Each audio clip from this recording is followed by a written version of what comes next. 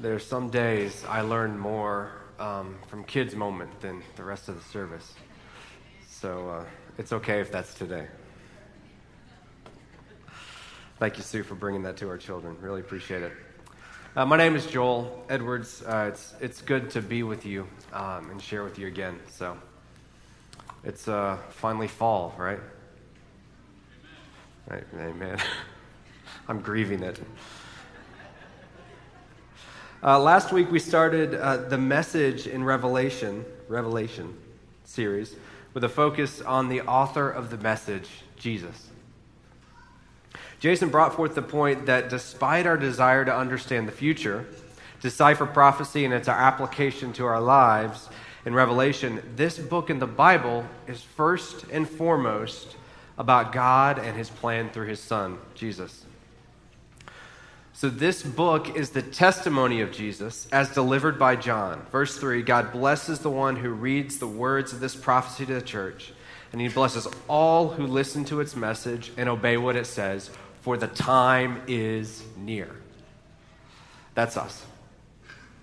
And I'll admit, when I've read Revelation many times before, I have not thought of it that way. I've thought about, let me figure this out, let me look at the future. In fact, I remember the first time I read it, somewhere at 10 to 12, and I really thought these letters, I read through them, and I thought, man, that book was awesome, except for the first 2 chapters. And of course, that's what we're looking at today. These letters to the churches. When I was younger, I wanted to get past it and go to all the cool stuff. But in reality, this is what we need to hear. These letters are for us. As we heard last week, his return is imminent. Possible any time, impossible at no time. Revelation begins with these 7 letters to 7 churches. And again, 7 is a number of completion. Not only is it a letter to each individual church, very short, but these are really letters to the big C church. They didn't split these up into 7 and send them to each. They sent the whole thing, the whole Revelation, to all churches. So 7, not only is it an individual message tailored for each church, it's a message for us, the big C church. It was for everyone to learn from. And today we're going to be examining what is Jesus saying to us by how he spoke to this church. As I was thinking through this, I realized that receiving a letter is a bit of a foreign concept. I personally can't remember the last time I sat down and wrote a personalized letter. It's been at least a decade, maybe. That probably says more about me than anything else. If I have to send a birthday card or a note, I spend a lot of time thinking about what I want to say and then standing in the aisle looking for just the right card to say it. I want to borrow somebody else's words rather than sit down and use my own. And of course, there's a card for every occasion. 37 and a half birthday, we've got the perfect message for that. You don't even have to think about it. The next closest thing we have to a letter is probably email. And I have a confession to make. Some of you who don't know me well, and some of you who do, I have a confession to make. I hate email. I hate it. It makes me feel perpetually overwhelmed, and I'm just not really good at it. I miss important things. I see too many unimportant things. There's a lot of words. And if I click on the wrong thing, I'm hacked and my entire identity is exposed. So there's a lot of liability in this. UC Irving in the U.S. Army actually did a study on heart rate and focus related to email, and they found that limiting email access dramatically decreases stress levels. I can relate. We don't treat letters the same way today. I can type out an email so quickly that I don't think through the words I'm using, or if I want to be really purposeful about a nice message, I just go borrow somebody else's words in their nice little card. But handwriting a letter, it's very different. It's a very careful message with a very targeted purpose. And this letter, Revelation, contains a prophecy with a purpose. It is after Christ has ascended to heaven, it is his letter to the church. It's God's story, it's God's plan, and he desired to promote endurance for the churches through the end. And very specific messages to the 7 churches, delivering this to us and the others as well. Today we're looking at the church of Ephesus in Revelation 2. Revelation 2, 1 through 7. So what do we know about Ephesus? Ephesus was a wealthy port city in the Roman province of Asia, now Turkey, positioned near several key land routes into Asia Minor. So it was a port, lots of place to get your goods to other cities. It had a massive theater which held 20,000 people, which is about the size of the U.S. Cellular Center, it's about 3 times the size of the U.S. Cellular Center downtown, or about the size of Spectrum Stadium where the Charlotte Hornets play in Charlotte. Massive theater. The church of Ephesus was planted by Paul on his second missionary journey, recorded in Acts 18. He actually spent quite a bit of time here a few years later. He spent 2 to 3 years there preaching and teaching, which is recorded in Acts 19. It was a vibrant church in a city that had a massive temple. The temple was actually bigger than the theater, dedicated to the goddess Artemis, known to the Ephesians as the goddess of fertility.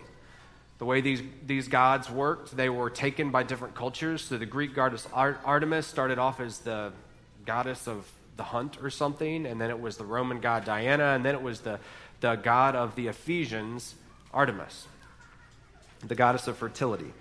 It was not a little temple. This is, in fact, I didn't know this until I started looking it up. Some of you probably did. The temple in Ephesus was considered one of the 7 wonders of the ancient world. It was massive. It was destroyed multiple times throughout centuries and took centuries to rebuild. And so if you've seen the picture of that, one of the 7 wonders, it had something like, 25 columns or something. It's a very massive Greek architecture. It is also the church in Ephesus that is the recipient of the book of Ephesians, Paul's letter to the Ephesians. So from a timeline perspective, Paul planted the church. He came back and taught in the church. Then he wrote to the church about 20 years later, 20 years later, somewhere in that time when he was in prison. And then many years later, the Apostle John wrote this book of Revelation. Church tradition actually holds that Ephesus became the home of the Apostle John, who the same one that wrote this book, who brought Mary, the mother of Jesus, there to live as well. We don't know if that's true. Church tradition says it happened, but it's certainly possible. And if so, it just further paints the picture of a very strong church, planted by Paul, watered by John, before his banishment to Patmos, where he wrote this letter, Revelation. So with all that context, let's read the message from Jesus, written by the hand of John, to the Ephesians at the church of Ephesus. Revelation 2, 1 through 7. Write this letter to the angel of the church in Ephesus. This is the message from the one who holds the 7 stars in his right hand, the one who walks among the 7 gold lampstands. I know all the things you do. I have seen your hard work and your patient endurance. I know you don't tolerate evil people. You have examined the claims of those who say they are apostles but are not. You have discovered they are liars. You have patiently suffered for me without quitting. But I have this complaint against you. You don't love me or each other as you did at first. Look how far you have fallen. Turn back to me and do the works you did at first. If you don't repent, I will come and remove your lampstand from its place among the churches. But this is in your favor. You hate the evil deeds of the Nicolaitans, just as I do.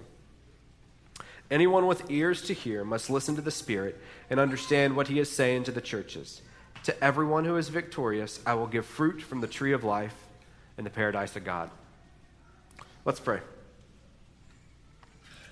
Father God, I pray that you will speak to your people today through your encouragement and admonishment to Ephesus. I pray that you will open our hearts, that you will help us discern realistically where we are, and that we might learn from this Revelation letter. May you be glorified in everything we say and do. Thank you, Lord. In Jesus' name, amen. Let's step through this kind of verse by verse. And this is the first letter we've read, but we will see this thing repeated over and over again as we go through to the 7 churches. All of these letters follow a fairly basic outline. It starts with, to the angel of a church, Jesus says, I know this, and most often offers some sort of encouragement or praise about what they're doing well. Then, I have this against you. Usually offers some reproof where applicable. Next step, the one with ears, who has ears must pay attention to what the Spirit says, and this is repeated 7 times in almost the exact words. He wants us to hear this. not just Ephesus, but anybody who has ears. And then there's a promise. So let's start at verse 1. The message from the one who holds the 7 stars in his right hand. And we see earlier in Revelation that's the angels of these churches. And the lampstands are the churches.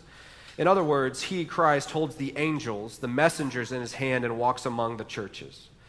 Let me start by saying this about the word translated as angels here. Don't get hung up on it. I'll tell you exactly what it means. The Greek word is called angelos, which is a word for messenger. Many times used to refer to angels, but also referred to use to other messengers. John the Baptist in Matthew 1:10 is talked about as the messenger ahead of Jesus. And that word angelos is used to talk about him.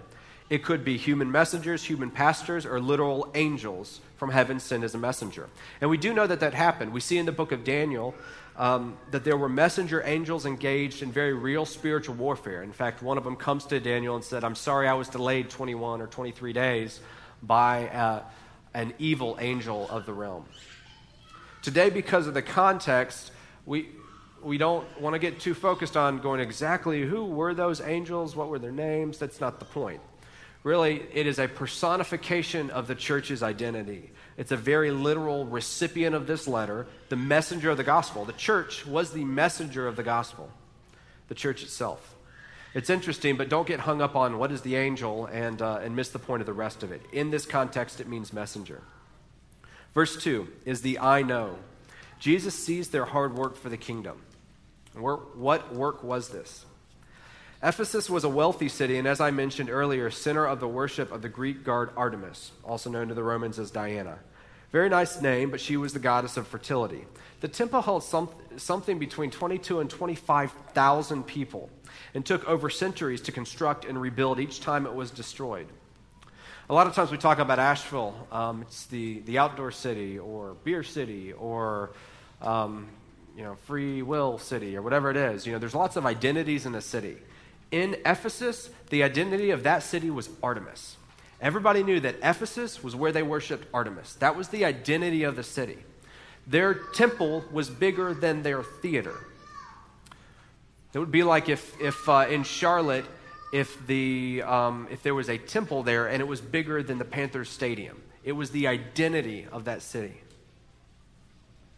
We see in Ephesians 5 the instructions that Paul has given to the church, knowing the culture in which they operate. Ephesians 5, let there be no sexual immorality, impurity, or greed among you. Such sins have no place among God's people. Obscene stories, foolish talk, and coarse jokes, these are not for you.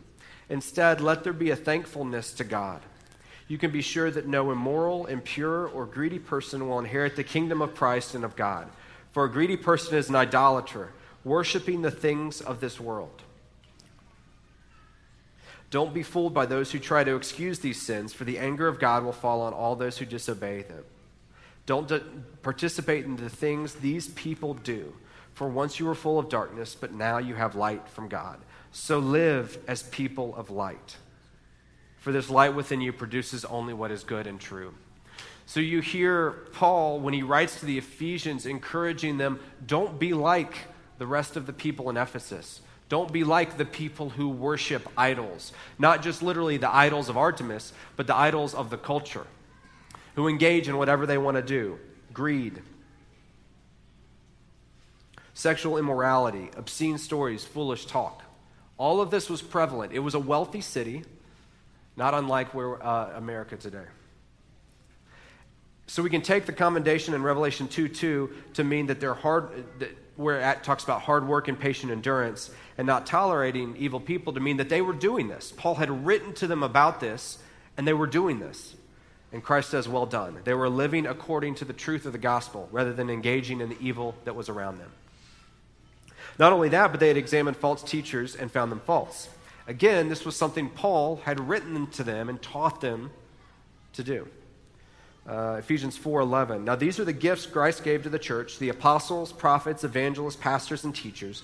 Their responsibility is to equip God's people to do his work and to build up the church, the body of Christ. This will continue until we all come to such unity in our faith and our knowledge of God's Son that we will be mature in the Lord, measuring up to the full and complete standard of Christ. Verse 14, then we will no longer be immature like children. We won't be tossed and blown by every wind of new teaching. We will not be influenced when people try to trick us with lies so clever that they sound like the truth. We can take the comment in Revelation 2:2 that they had examined those who said they were apostles and found them as liars, was that they had done as Paul had mentioned. They had built a church. They had set teachers up within the church and evangelists and prophets, and they had taught the truth. They were not swayed by evil teaching or false teaching that comes in. And we've experienced that here at Highland, but they've experienced it much more.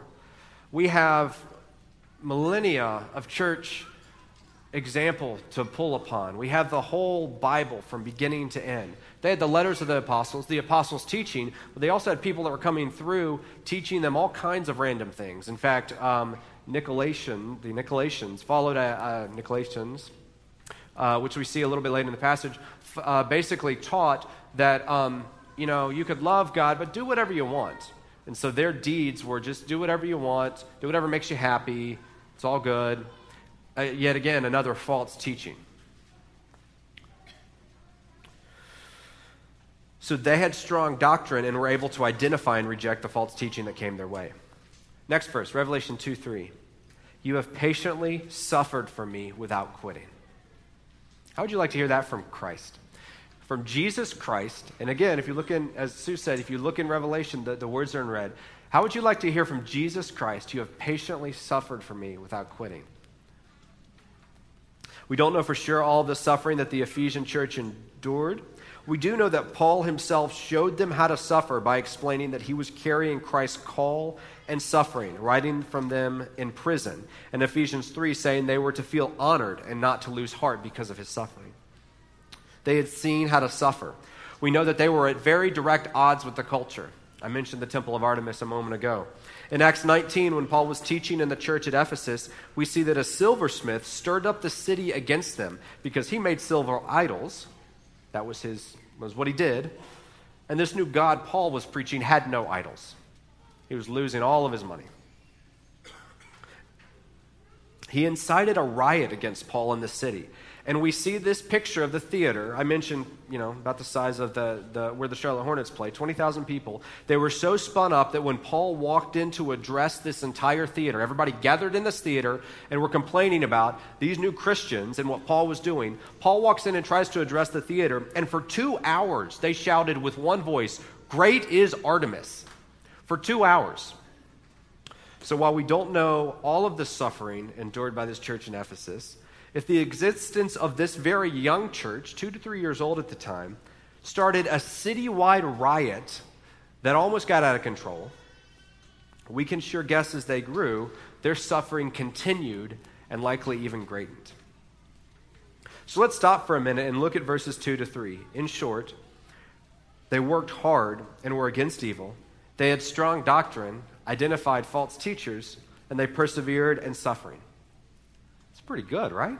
I mean, if the letter ended here, I would call that success.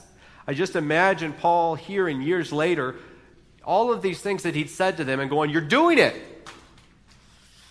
You're doing it." Highland, I would say a similar thing to you. You're doing it. We've not had that type of suffering that Ephesus was presented with. But this church has worked hard to cling to the truth of Jesus Christ, not always in line with our culture. Not being made in the image of our culture around us, but instead looking towards the image of Christ and the cross. And we will continue doing so, clinging to the truth. When you say you're doing it, I don't know if most of you, I'm sure, have. Robin Williams played Peter Pan in Hook. And did you think of that? Yeah, that's what I thought of too. You get when he comes back to Neverland and he's thinking through all of this, what are these kids doing? And they're pretending around the table. He said there's no food here. And so he starts pretending with them. And suddenly the food appears and becomes real. And this little boy looks up and says, "Peter, you're doing it." And it's like there's this big climax moment, and Peter starts to become Peter Pan again. But it's interesting, I think a lot of times we get to that point and we stop. You know, it's like if Peter Pan just started pretending and he was able to eat, but he never learned to fly. We get to this point, we've worked hard against evil, we have strong doctrine, we identify false teachers, persevere in suffering. Awesome, we're done. We've gotten there. But that's just the beginning. That's one side of the scale. Jesus Christ, the author and perfecter of our faith, says in verse 4, "But I have this complaint against you. You don't love me or others as you did at first. Look how far you have fallen. Turn back to me and do the works you did at first. If you don't repent, I will come and remove your lampstand from its place among the churches." Wow. I mean, as good as it feels to hear from Jesus, you have endured and patient in suffering. You have lost your first love, is what Christ says to them. Look how far you have fallen. These sting a little bit, as much encouragement as there was there. And the church in Ephesus probably felt the sting. Some more direct translations simply say, "You have abandoned the love you had at first." Regarding love, here's what I want to make the key point. While literally the text says you've abandoned the love you had at first, or your first love, love for Christ and love for others are intimately related. And we're going to look at Scripture here. You cannot really love Christ and not love others. Mark 12, direct from Jesus. Jesus replied, "The most important commandment is this: Listen, O Israel, the Lord our God is the one and only Lord. And you must love the Lord your God with all your heart, all your soul, all your mind, and all your strength. And the second is equally important: love your neighbor as yourself. No other commandment is greater than these." These go together. The Apostle John, the same John that wrote the book of Revelation, 1 John 4:20. "If someone says, 'I love God,' but hates a fellow believer, that person is a liar. For if we don't love people we can see, how can we love God, who we cannot see? And he has given us this command: those who love God must also love their fellow believers." I can't really say it any better than that. Do you love God? Most of us here would say yes. You cannot love God if you do not also love others. At this moment, I feel the prickling, and I identify with the church in Ephesus. They're probably prickling, going, "Whoa, whoa, whoa, we love others. We love everyone, no matter who they are. We're very loving people." I mean, that's one of our core values, right, at Highland? All people matter to God. I just have so much love in my heart. But Jesus goes further. He doesn't just say you lost your first love and leave it there. He simply says to demonstrate, look how far you have fallen. They knew. We know if we don't love like we did at first. Then he says, turn back to me and do the works you did at first. This is not a passive love. How did people know Jesus loved them during his ministry? He healed them. He tangibly said it through his miraculous works. How do we know that Jesus loves us? He died for us. Died on the sins for our cross, took our place. It was the works that Christ did that demonstrates his love for us. He's not just calling them to the feeling of love or the words of love. He's calling them to do the works of love. Let's be real for a moment. We're talking about the church in Ephesus, but it's not just them. It's me.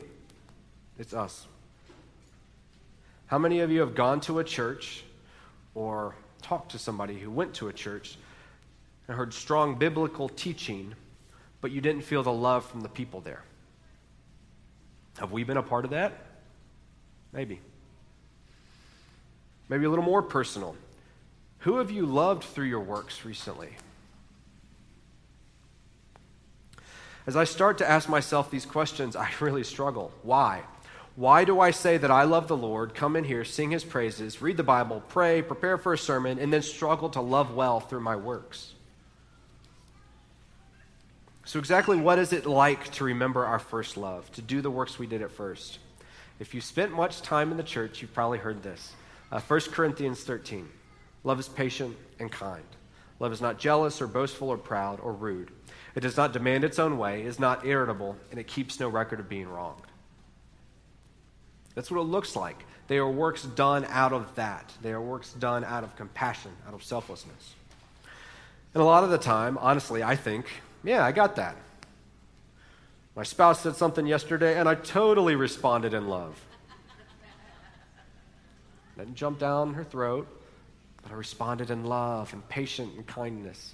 It's good, actually. I'm not saying that's a bad thing.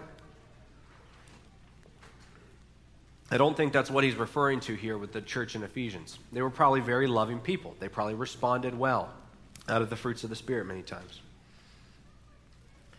Or maybe I have this great group of Christ follower friends that I walk with every day, and we hang out every week, and it's just so encouraging to be with people that I love. Again, not a bad thing, but we're just scratching the surface. I think we're talking about so much more here. Here's what we see from the works done at first in the church in Jerusalem. Acts 4:34. There were no needy people among them, because those who owned land or houses would sell them and bring the money to the apostles and give to those in need. It was active. They were going out, taking the land that they owned, selling it, and giving it away. And I'm not asking you to go sell everything you owned, but it was these were the works they were doing at first. They were active. They were not passive. They were active. They were leaning in. We cannot simply stand back and say, love better. You should love better. The works word in this passage tell us that Christ is expecting an active love. After all, Jesus Christ loved us so much that he died for us. It's more than a feeling. It's more than just a loving response, more than just hanging out with a loving community. All of those are good things. But Christ's love in us is active. He was active in his love toward us. He came, he died. And it propels us forward into many good works. The church in Ephesus was set up perhaps better than almost any other church outside of Jerusalem to succeed, and yet they failed on this point. So this is not to say that, if we're not loving right, we're really missing it. This is a common thing. It is a common pitfall. It's probably why it was first. Again, Ephesus, teachings from the Apostle John, from Paul, they were well set up. And yet they failed on this point. And we see it in the American church today.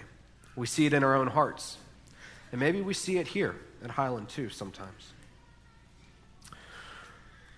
One of the most pivotal, I can't remember if I've shared this, but one of the most pivotal moments of my life when I realized this was my freshman year in college. I had spent time over the summer kind of preparing for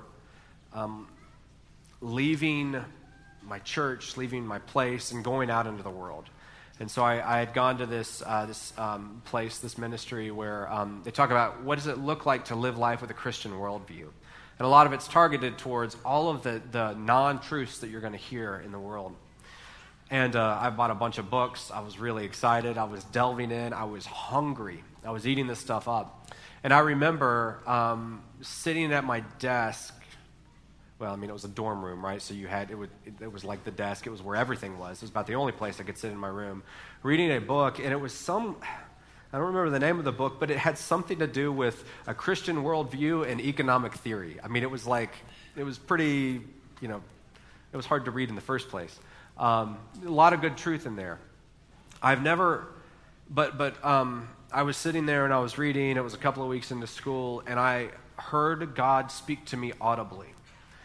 And I haven't heard that much in my life. Many times God speaks to me through the Word. Many times he speaks to me through somebody else. But this was one of the few times in my life I have heard God say to me audibly. And what he said to me, he said, "Joel, I am not about books. I am about people." And it changed my life. It was very close to it was one of the turning points in my life. I thought that I was going to go off to this camp and learn all these amazing things about the truth of God, and that was going to be the turning point. But it was a moment when God spoke to me and said, "I'm not about books, I'm about people." Nothing wrong with any of those books. Nothing wrong with the truth. And somebody it was not 3 minutes later somebody walked in looking for my roommate. They didn't want to talk to me. I'd been reading a lot of books and didn't know a lot of people yet. And this person told me later that they were a little, they rolled their eyes when I turned around and said, "Tell me about you. How are you? I don't know you that well."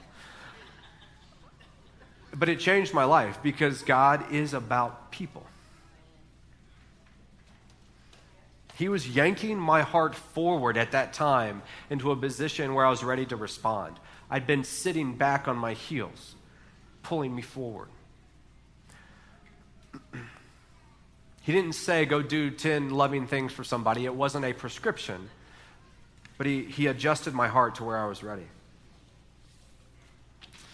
Why do we fail to do the works we did at first? Why don't we love actively sometimes?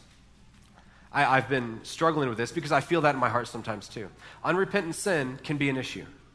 Certainly, sin separates us from God, and unrepentant sin in the heart of a believer will have very damaging effects.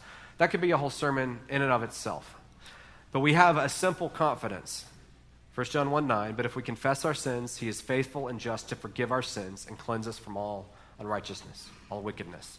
If you feel apart from God, confess your sins. He is faithful and just. It's just that simple. But I do think part of the reason we struggle to love well is because we're fooled into thinking either that it's less than it really is or that it's harder than it really is. I've already addressed the first. Loving well is active, not passive. If we keep our eyes focused on Jesus, then we see that his love is active. It's not less than it really is. But I believe a great deception for us today in this culture, in this day and age, is that loving well through works is harder than it really is, that it takes more energy and more effort. Many times we feel this as we try to do these things out of our own strength. Early on in Highland, there was they made this video called this Making Room for Life, and it was pretty funny. Miles was one of the church planting team, and he had a big shirt. I think it said Life on it. And it was black. It was a black and white video, and it showed Miles as he went around with the McCready family. Their kids were all young at the time, and they would go to dinner, and Miles would be excluded from the table. And then they'd run to the van to go to soccer practice, and Miles would be sitting on the curb with his head in his hands, pouting. He'd be wanting to throw the ball with somebody. And so the whole picture was this whole making room for life. You got a family running around so much, they're so busy that there's no room for life. It was a funny picture, but there was a reason for it. And we were trying to call people out of a busy life, out of the busyness.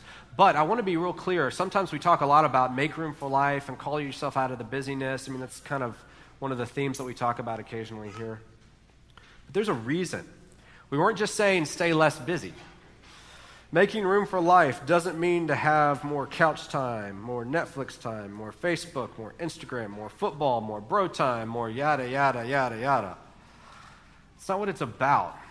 We're not saying you got to rest up. It's actually making room to love well. See, if we wait until we have enough time or energy or self-motivation to try to love with works well, it will never happen. And if you find yourself waiting, you may be doing it on your own strength. Jesus himself tells us how this is supposed to work in Luke 6. After he teaches on loving our enemies, he says in verse 38, "Give and you will receive. Your gift will return to you in full, pressed down, shaken together to make room for more, running over and poured into your lap. The amount you give will determine the amount you get back." Likewise, Paul says, 1 Thessalonians 3:12, "And may the Lord make your love for one another and for all people grow and overflow, just as our love for you overflows." There's a picture repeated over and over in Scripture of this pouring out, like Christ poured himself out for us. And the more we pour out, the more he pours in. This is the love in works that is referenced here. Somehow our hearts, our self-loving hearts, get comfortable in this grace in which the Most High God grants us. And somehow we expect that works will just happen. Maybe the Spirit of God will fill us up like a puppet and just make us go love people without having to try. But this Most High God wants to make us more like him. He's not going to propel us to do things against our own will. if he made us do it, our hearts would not grow more to be like him. So we listen to the Spirit. We lean forward. We open our eyes where the Spirit doesn't have to yank us out of the chair because we are leaning in and ready to love well. I coached swimming for a long time, and one of the things that kids do when they're learning to swim, actually everybody does when they're learning to race, they have the starting blocks, which you've seen if you watch the Olympics. And the first thing everybody wants to do is they get up there and these blocks lean forward, and you're standing over the pool like this, and so they want to come back. And they want to set back, and actually if they pull back, it allows them to pull, it makes you feel like you're launching forward. But one thing we have to teach them over and over and over again is they need to get up on the blocks to where they almost feel like they're going to fall in so that they've got that momentum ready to leap into the water. And that's kind of the picture I feel like here. Many times, because the grace of the Most High God is so good, we lean back.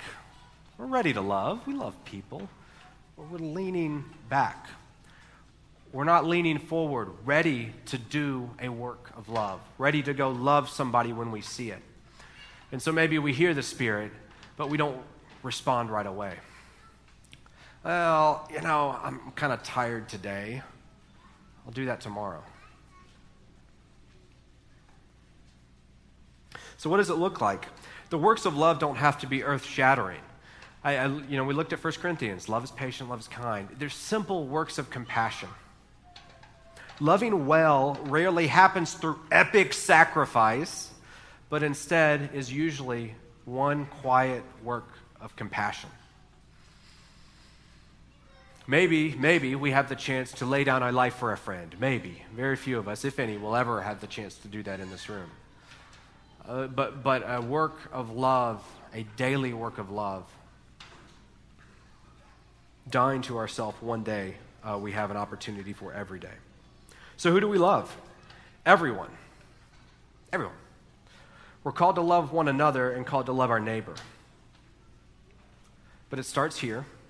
If we can't love well here, it's harder to love outside. But I do want to say, it's not, a lot of times when I hear love your neighbor, I get the white picket fence neighbor look. That's not just what it talks about. We're called to love everybody. No matter where they're from, no matter what their political affiliation, no matter what their views are, no matter how much they sin, no matter what their gender, no matter what their religion, we are called to love well. That's what Jesus did. He was compassionate to us. He loved us first. Band, you can come on up. Revelation 2. Well, let me just say, we start here. And twice this week, I've seen families at Highland love us well. One family gave us dinner one night, out of the blue. Another family kept our kids. And through that compassion, we felt the love of Christ. It wasn't done for their gain. It wasn't done because they felt like they had to. It was just a simple act of compassion. Let's look back at Revelation 2, 4 through 5. If you don't repent, I will come and remove your lampstand from the churches. Jesus is serious about this. Repent, renew, and repeat. And so if there's one thing I want you to take from here, it's this encouragement to repent, renew, repeat. Repent from our sin of not loving well. He was calling Ephesus to repent from their sin of not loving well. Renew their love and repeat the works they did at first. If not, Christ will remove the lampstand. You've heard this many times probably if you've been in the church in 1 Corinthians 1:13. If I have not love, I'm a clanging gong or resounding cymbal. True, but this is even more direct. Here Jesus says that despite their adherence to truth and perseverance, their hate for evil, he will remove them. They are not useful as a church if they do not love like they did at first. It is a sobering message for us today at Highland. The love that God wants is active. But he qualifies it. Verse 6, but this is in your favor. You hate the evil deeds of the Nicolaitans, just as I do. And so actually this is a little bit of a check for us. They had taken this license to love and said, do whatever you want. You're a Christ follower. I love you. Go do whatever you want. This teaching, the Nicolaitans actually, They were indulgent. And we'll hear a little bit more about them in another one of the letters. But the idea was they believed they could be Christ followers and just go indulge in whatever they wanted to feed their selfish desires. But again, the self-focused love, things that make us feel better, is not the works of love Jesus is calling us to. Each of these letters ends with a call to the Spirit, to listen to the Spirit and a promise. Verse 7, anyone with ears to hear must listen to the Spirit and understand what he is saying to the churches. To everyone who is victorious, I will give fruit from the tree of life in the paradise of God. The message is clear. We have an amazing promise. Jesus says, tree of life in the paradise of God. Love, active and moving, is what Jesus wants of his people. Repent, renew, repeat. We're going to move into a time of communion here in just a moment. And there are going to be glasses and plates around the room where we're going to remember Christ and his act of love, his work of love for us. He gave himself up for us as a sacrifice so that we might have eternal life. And so in a moment, we're going to take communion, and we're going to serve one another. And so here at the corner of the room, there will be people holding the glass of juice and a plate of bread. If you are a Christ follower today, if you believe that Jesus is your Lord and Savior, we ask you to take the bread and dip it in the juice and remember his death and resurrection for us. And then take the plate and the glass from the person who served it to you and turn around and serve it to the person behind you. It's a little bit different, but in this way, it's just a reminder of how we can serve one another in love.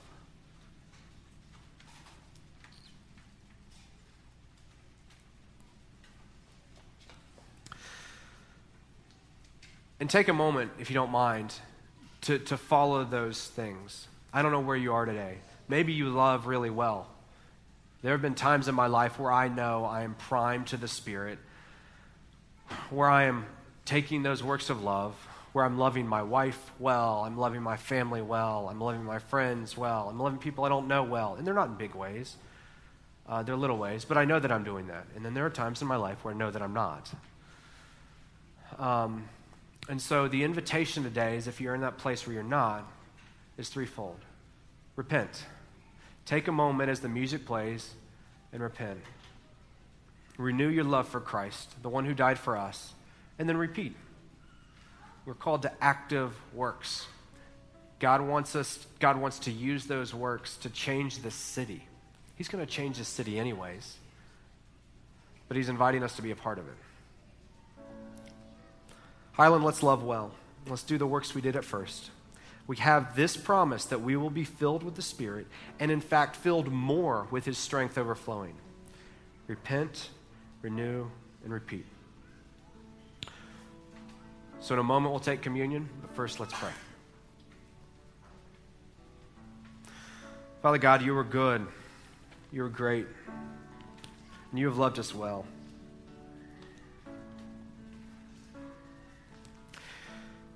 You said in the end times,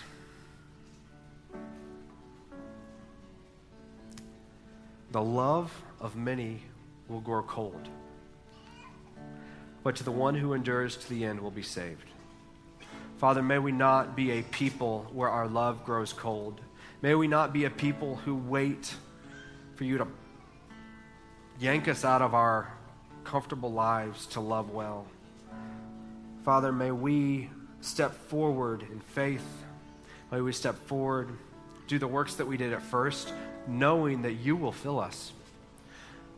Knowing that as we love, Father, you will fill us more, that you will love through us more. And Father, I thank you for the opportunity to be called to this. It's not easy. It would be much easier to go about my life and let you do the saving. But Lord, you have allowed us to participate, not for your sake, because you don't need us to go out there, Father, but you've asked us to, and you have given us the opportunity to go love well. and to see firsthand how you will change people, to see firsthand how you will change the city. But Father, most importantly, to see firsthand how you will change us. And so, Father, I repent for when I don't love well. I pray that you will renew your love in my heart. Father, help me do the works. I did it first. Thank you for your love. Thank you for dying for us. May you be glorified in everything we say and do today. In Jesus' name, amen.